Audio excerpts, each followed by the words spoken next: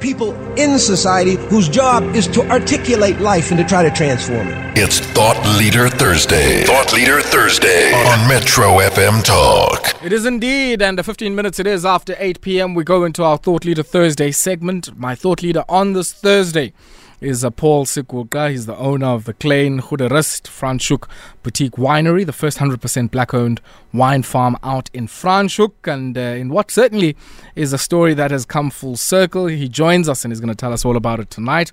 Mhlekazi, good evening to you and welcome. Maskwamgel. Good evening, Ayabonga, and good evening to the Metro listeners. Minjani tata? Siyaphila bhuti man, kunjani kuwe? Thanks for the opportunity. Thank you very much. And we speak to you all the way out in the winelands. And I said when I started this chat, abantu abazithanda lumdiliya and many of those, who are very interested, I guess, in the world of business, will do well to listen to this discussion. Because I say, in many ways, you owning Klein Goederust is coming full circle. Let's maybe start at the start of that circle and we'll move our way right through to where we are now. Where did it all start for you? I understand you grew up in that part of the world as well.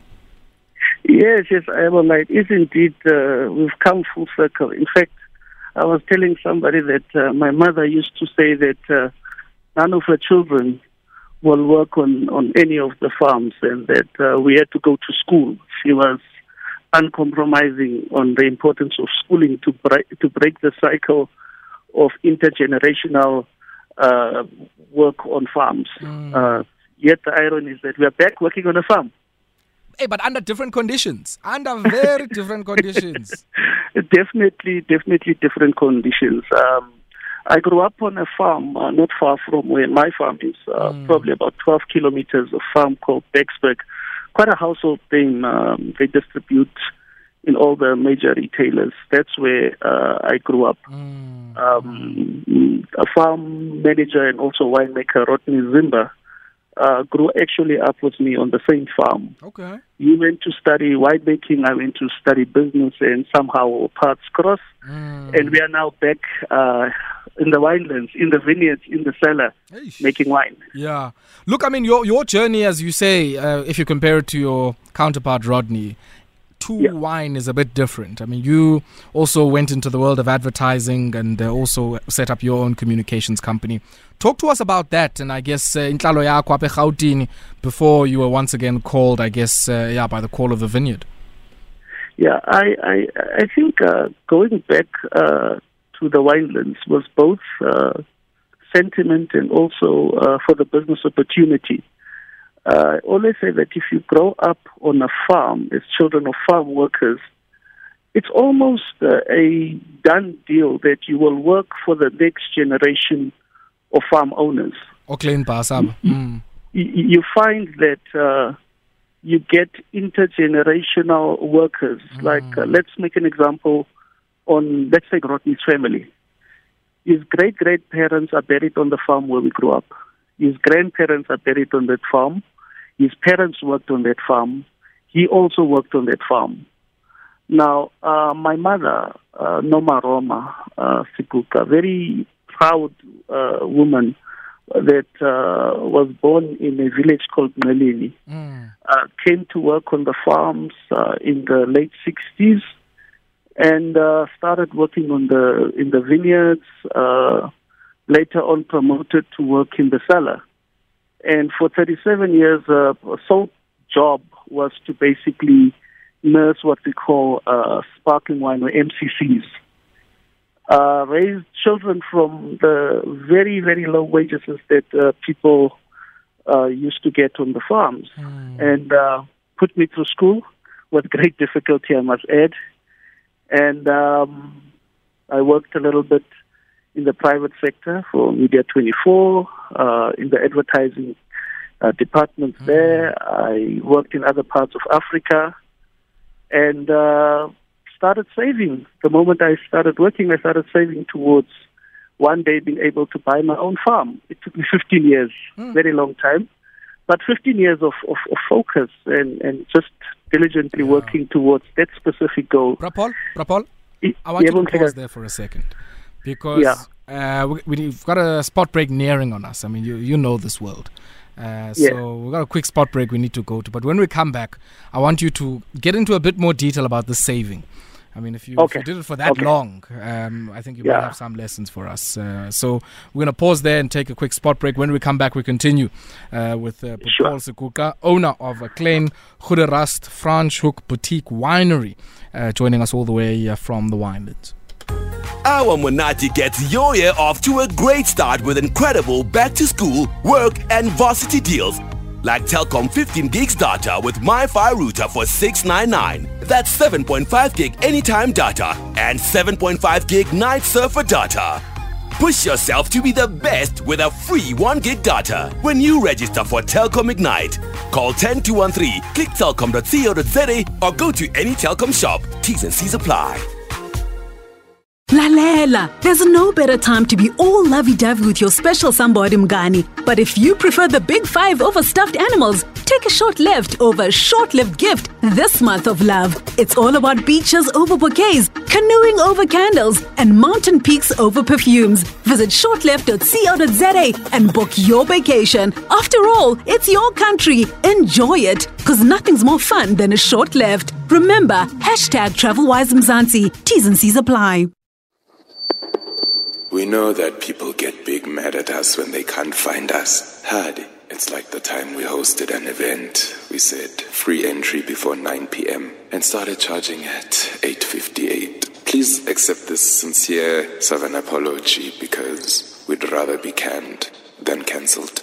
Introducing the new Savannah Limited Edition can. It's the same crisp, dry taste you love, now in a can. It's dry, but you can drink it. Not for persons under the age of 18. Metro. The biggest commercial radio station in South Africa. Says who? Says me. We're going nowhere. We're here to stay. We're here with you. Now and forever. Amen. Metro FM. It's a miracle. It's where you're at. What I'm saying, we have a responsibility, a social responsibility, and that's what's not being talked about. We have a responsibility as people in society, not people above society or away from society, who people are hipper than society, you know what I mean? But people in society whose job is to articulate life and to try to transform it. It's Thought Leader Thursday. Thought Leader Thursday on Metro FM Talk. It is indeed, and our thought leader on this Thursday is Paul Siguqa.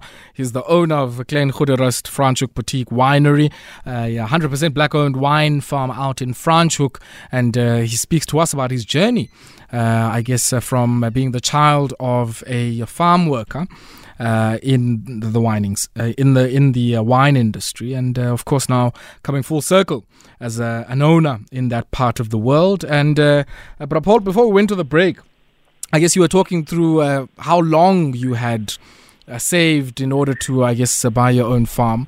When you started saving, I mean, was the goal to get a wine farm, or were you saving for something else? No, I was very clear about that. I'm saving towards buying a farm. Sure. The biggest barrier that keeps black people out of the wine industry, specifically in the Western Cape and in Franschhoek, is access to land. Land is very expensive, and you would also know that very little pieces of land are owned by government in those areas. Also, when you want to buy land in that area, you're not just competing with South Africans, you're competing with foreign buyers. A lot of the land, especially in Franschhoek, is owned by people in Europe. And also the much more established families that have been wine farm owners, they own the land. So the cost of a hectare, for instance, is over R1 million, and this is agricultural land. So it makes it difficult for us to enter that space. So I knew that from a long time ago that if I want to acquire a piece of land in that valley, one is to save diligently and totally be focused on the goal of saving for the land. And once you had the money, I mean, was it difficult, or was it just, transaction? It was very difficult, because the only way we could also get in is to buy a dilapidated, rundown farm. A lot of the big players in that area tell me that, look, they went to the farm several times, but just looked like too much work in terms of repairs and rebuilding that piece of land. So we went in there with the sole focus that we will focus on first fixing the land, looking at the vineyards that we had. The vineyards had a disease, so we had to remove all of them, almost like start from scratch. Because having grown up in that area and knowing the wine business, you cannot make good wine from bad grapes. Sure. Everything starts with the vine, and the vine giving you good grapes, and that's how you make good wine. So we had to remove all the vineyards that were there. We had to do soil samples, because you'd find that on a 10-piece hectare of land, that different spots have different types of soil. At some spots you'll find that there's more sand, and another spot you'll find that there's more clay. On another spot you'll find that there's stone. So different interventions needed to be done in terms of rehabilitating the soil so that you can plant new vines. So we went through all that process. We moved in 2019, but we only opened late last year. So for 3 years, we were just diligently working in terms of fixing the land, planting new vines, putting in an irrigation system, fixing the buildings, restoring some of them. And we could only open in late last year. I mean, just talk to me about, it sounds very capital intensive. I mean, aside from the knowledge that is required to make it a viable operation, which is critical ingredient, it does sound capital intensive as well. It is extremely. The wine business is a very difficult business because it needs capital. Once you've crossed the hurdle of acquiring the land, you need to do investment.